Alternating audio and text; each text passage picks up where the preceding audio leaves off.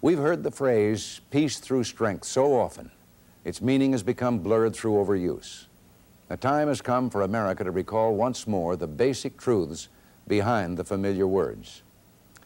Peace is made by the fact of strength, economic, military, and strategic. Peace is lost when such strength disappears, or just as bad, is seen by an adversary as disappearing.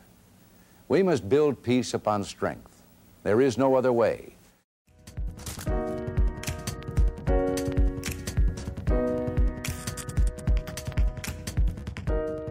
From the Heritage Foundation, I'm Tim Descher, and this is Heritage Explains.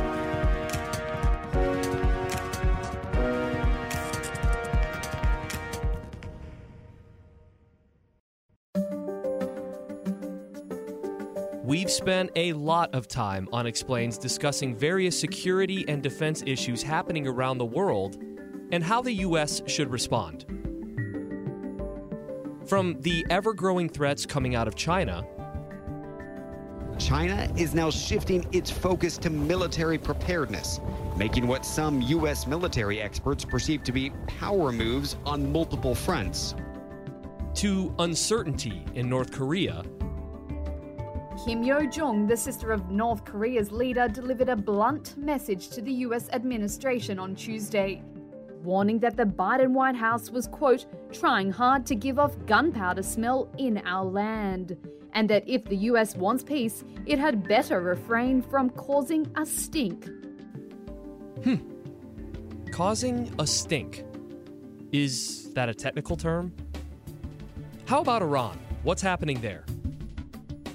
An abrupt end to nuclear inspections in Iran may have been avoided by a last-minute deal, but Iran is making its terms clear. And the Supreme Leader, Ayatollah Ali Khamenei, says Iran just might start enriching uranium up to 60%.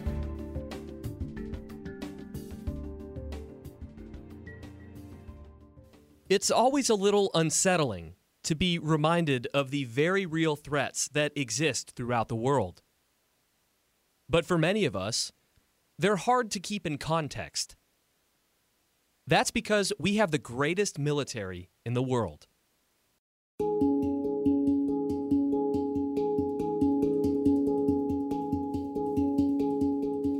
As we heard President Reagan at the top of the episode, we know peace because we are strong. But that strength is not absolute. It takes a lot of resources and constant innovation to keep up. So how do we do that? Well, the NDAA, or the National Defense Authorization Act, is probably the best place to start. It's where Congress sanctions most of the activities of the U.S. military, from day-to-day costs like personnel to major purchases like aircraft carriers. This is where we shape the future of our military strength. A lot of people, propose, hey, there's not going to be a war next year, so we can do without these jet fighters, or we can do without these tanks or these ships, and we'll start developing something new and cooler. Well, you're taking a big risk there. You're gambling with the security of the United States, which is never a good idea. And so my thought would be proceed slowly. Those things for which you can find no use today, okay, get rid of them. But make sure you don't put yourself down a path that you can't get out of when you need to. That's General Tom Spohr. He's the director of the Center for National Defense here at the Heritage Foundation. He's a good friend of Explains, and this week, he and senior policy analyst Fred Bartels join us to talk about what President Biden and Congress must prioritize in order to ensure our way of peace by being prepared to stand strong against potential threats. But first, I wanted to thank those of you who rated the show 5 stars and left us comments. We love reading these, and actually, I'm just going to read a few of them right here. Why Quantum says, quote, finally, a place where data speaks instead of opinions. And Ted, short and sweet, says, love it, great podcast. And finally, Chris in Iowa says, excellent podcast, it cuts through the noise and presents clear and concise reasoning. Wow. reading those just means the world. Thank you all so much for continuing to support this podcast. And for those of you who have yet to rate or comment or share, it is never too late. Okay, on to the show. General Spohr, Fred, thank you so much for coming into the studio today. Yeah, happy to be here, Tim. Thanks. My pleasure, Tim. It has been seeing you face to face, man. This is real life. I mean, it's been, Zoom calls and Microsoft Teams meetings for an entire year. So this is in person, live. It's beautiful. It is nice. Yeah, it's nice to see some flesh. Yeah. You have a smile made for YouTube, not for radio. Oh, Fred, man, what a way to start out this is it, man. All right, well, let's start talking about NDAA stuff then. That's Absolutely. A great transition. Yeah, perfect. So I'm going to start with General Spohr here. The NDAA, it's a big deal that's not covered wall to wall in the media. We've got new leadership in town here in Washington, D.C. At the beginning of the episode, we heard Reagan speak about his idea of peace through strength. President Trump agreed with that. My question is how does President Biden see it, and does Congress agree with that? Yeah, great question. And national defense has historically been, in the history of our country, a bipartisan kind of topic where you can find support for a strong national defense on both sides of the aisle. And President Biden has kind of subscribed to that. So in his campaign, and now that he's been in office, he hasn't said much. But what he has said is that he does not believe that national defense needs a significant cut. Now, the proof is in the pudding. We'll see what he actually does. There's a lot of people in his party that are pushing him to reduce defense spending. I don't think he's going to do that. Some of the prominent voices in Congress are also saying they don't see a big cut in defense spending. And I think if they were to do something like that, that would be a hammer that the Republicans could probably use against them as well. Yeah, Fred, you've done a lot of work on this, your awesome report, recommendations on how to appropriate all of our different needs in the military, the NDAA. I think we're spending somewhere around $700 billion with a B. Tell me, you think that number is going to remain the same here? Are we looking less, more? What do you think? So the budget has been around $700 billion for the last few years, and that was in order to buy the military out of the readiness crisis that was created under the Obama administration.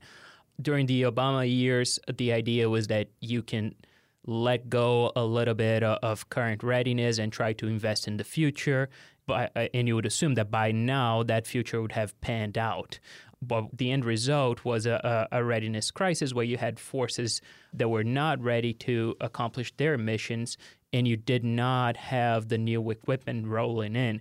You had a lot of R&D, and some that was fruitful, some that was unfruitful, and that is the question now of how the Biden administration is going to tackle that improved readiness, and is still the necessity to prepare for great power competition into the coming years. It seems like we actually have a chance here in having some real influence as to how to spend this money the proper way, given that the Biden administration is more open to, fewer cuts and more focus on preparedness. No, I think that's true. And, I was listening to Congressman Mike Rogers the other day. He's the ranking member on the House Armed Services Committee. And he made a great point that they're not going to pass a National Defense Authorization Act without Republican votes, because there are some Democrats that we could be in World War III, and they are not going to vote for a National Defense Authorization Act. And so if Congress is going to pass such a thing, they're going to have Republican votes. And in order to get Republican support, they are going to have to address the top priorities that, are pretty much a common view in this town about what the military needs to do to prepare for the next 20 to 30 years. Yeah. And an interesting segue on that point is that Adam Smith, who's the current chairman of the House Armed Services, in his first year as chairman last year, he tried to get a bill through conference that only had Democratic support.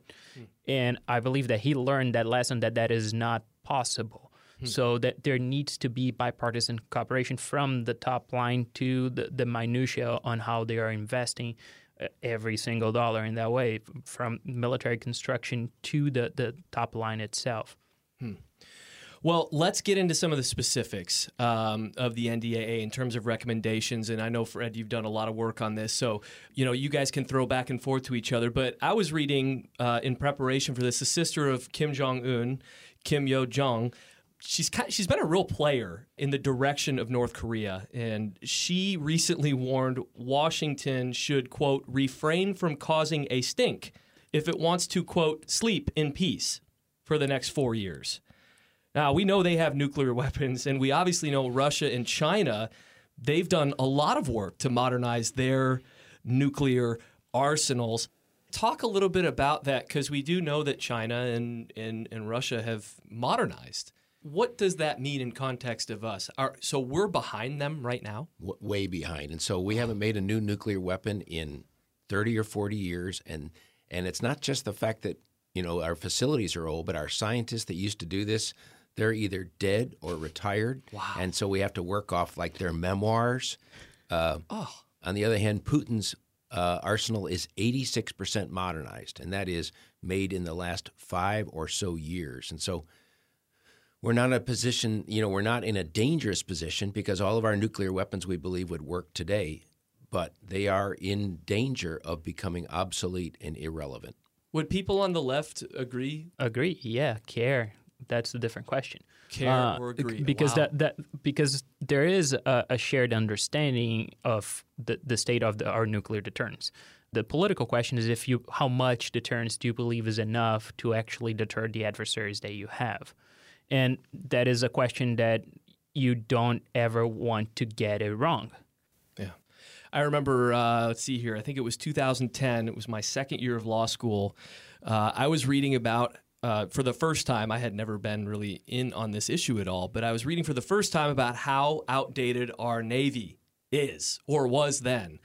Have we made any strides since 2010? I mean, you include this in your report that we need to update it. How far behind are we with the Navy? To answer your question, Tim, we have the best Navy in the world, but we have people that are sprinting behind us, and we're not going as fast as they are. And so China is building roughly 20 to 30 warships a year. The United States is building 5 to 7. So we've got the best Navy in the world, but this country is right behind us, and they are going great guns. And if we don't pick up the pace, they're going to lap us. Yeah, my brother-in-law was based out in Japan, and we went and toured his ship, and I think it's the oldest ship there in that fleet. 1969, I think the year was. I mean, yeah, so much has changed since then. Right. So yeah, imagine driving a Ford Pinto, a 1969 Ford Pinto, and thinking you're the baddest guy on the block, right? Yeah, that has to be a priority. So, we've got nuclear modernization. We've got updating the naval fleet. Go ahead. What do you want to say, Fred? Sorry. What I was going to say as well is that the PLA Navy has reached 350 ships as well, and they are not operating just one Navy. They operate Coast Guard and a maritime militia as well. All those Chinese fisher boats that you hear about doing illegal fishing, like in the Solomon Islands and stuff like that. That's a completely different class of boats that they're able to utilize to promote their stated policies. And you also have the Coast Guard that is now under their Central Military Command as well. Yeah. So let's now just go into China, because I know that is, here at Heritage, that's a huge issue. We can't talk enough about China. It affects almost every single part of our public policy here in America. How can we be more prepared to take on China's growing threat against America? I'm an Army person, and for me, step one is get organized. And right now, as a country, we need to be better organized to combat China, because China uses all elements of their national power, economic, diplomatic, political, and yes, military, to counter and to compete with others. The United States, that thought doesn't come as easily for us. We like to work on what's the Pentagon doing, what's the Treasury and Commerce doing, what's the State Department doing. And we don't do a good job of harnessing all those elements in a concerted strategy. I think the political will is now there to get everybody working together, but our system of government, which I love, doesn't lend itself to concerted action as well as, say, an authoritarian regime. Again, I wouldn't trade ours for anything. Right. But we have to be realistic that getting the State Department and getting the Pentagon all working in the same way comes harder in our system of government. One thing that I'm gaining here is that change takes a long time with military. Yes, and so I was head of a particular component in the Army, and I sometimes envied other militaries like the one in Qatar, because if their chief woke up one morning and said, hey, we're replacing all the M16 rifles with M4 carbines, he could make that happen in a year. When you set out to change something in the United States military, it takes a decade. Wow. Because it's 2 million plus. You have to harness the manufacturing of the United States, and you really have to set your mind to it. So we don't turn on a dime. You really have to plan and then execute. And then while you're doing that, administration changes, Congress changes, and so you have to somehow keep your plan intact through multiple leadership changes at multiple different levels. Really hard. And then there's technology. So right when you're in the middle of something, somebody comes up, hey, here's a new and better thing, and all of a sudden the thing you were working on is no longer relevant. Yeah, inertia is a very powerful force at the Pentagon, for good or ill. Yeah. If you put it in the right direction, it will take a while for it to be pushed away from the right direction. But if it is in a direction that you don't want to get, it's also going to take a while for you to push in a different direction. Yeah. And before we leave your listeners with all doom and gloom, there is some good news here. And so unlike 2 or 3 years ago where Joe Biden said, when asked about China, he said something like, come on, man, really? All of the skepticism about China that they are a threat is gone now. And so even the most progressive elements of the Democratic Party, even the libertarian elements of the Republican Party, everyone now is very clear-eyed about China. And China is actually making that fairly easy with their reaction to COVID, Sure. How they tried to cover up that whole affair and thwart the investigations, the speech they just gave in Alaska condemning the United States. They are actually making this very easy for us to gain an appreciation of what they're really up to. Fred, I read in your report, and also, General, your report as well, the need to end unneeded legacy platforms. What does that mean? So, Tim, right now, legacy platform is in the eye of the beholder. It might be a technology that exists. It might be something that we have used for 10 years very effectively, or it might be something that in the past 5 years, people realized that it wasn't as useful as it would be. Well, every iPhone that is in existence is a legacy technology. Does it mean that it's not necessarily useful? That's not the case. So the question is about defining the terms and understanding what are necessary to still be in the inventory and what is not, or what has proven through time that it is not that useful. You're placing a bet on what the future of war is going to look like. And historically, we lost all those bets. Yeah, I think about shifting money to other more necessary priorities. I always hear if we're ever in another war, it's not going to be boots on the ground. It's going to be through the air kind of a thing. General, yeah, your sprinkler system is always useless unless there's a fire. Yeah. But you can't predict when the fire is coming. Yeah. Well, but again, though, I mean, there are priorities. There's only a certain amount of money that you have to spend. And so, General, tell me a little bit more. How would you respond to that idea of, hey, we should take money away from, developing tanks and put it towards our Air Force or put it towards nuclear modernization? Yeah, I would respond very carefully because, what you don't want to do is take away a capability that is contributing today on the promise of something that might be here in 5 or 10 years. And so I go back to my experience in the Army. When we got rid of our old tanks, we got rid of M60 tanks in Germany, we got the new tanks the next day, essentially. There was no gap. There was no it's in the mail kind of thing.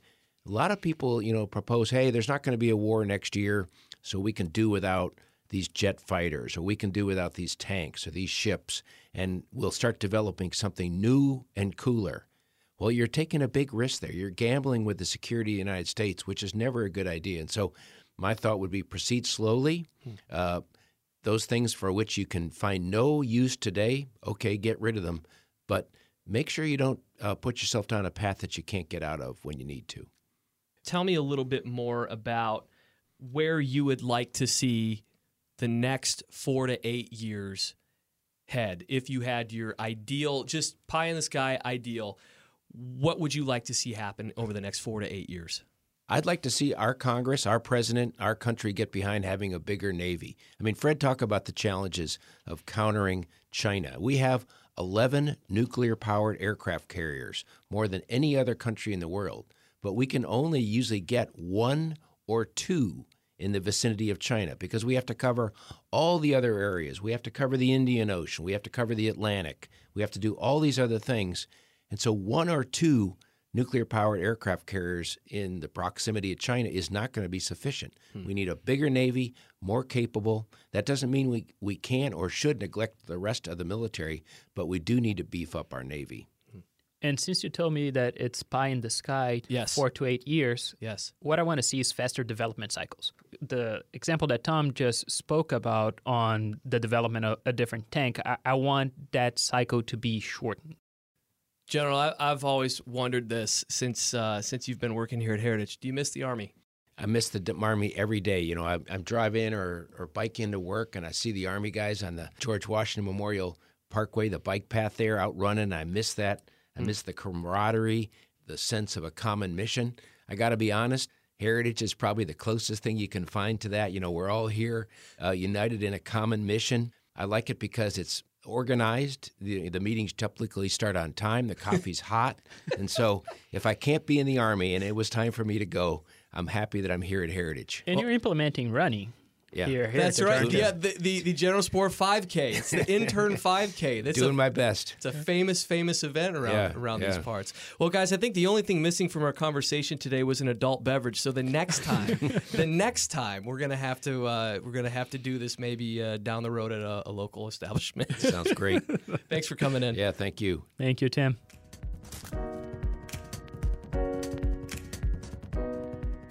And that's it for another episode of Heritage Explains. Thank you so much for listening. We've got Fred's massive report linked in the show notes. Log on, see all 56 of his recommendations on ways that we can be more prepared and more ready to stand up to military threats all around the world. Also, I linked to General Spore's piece, Hits and Misses in Biden's Interim National Security Guidance. This is a great primer. It'll help you synthesize all this complex information and help you tell other people. Michelle's up next week, and we'll see you then.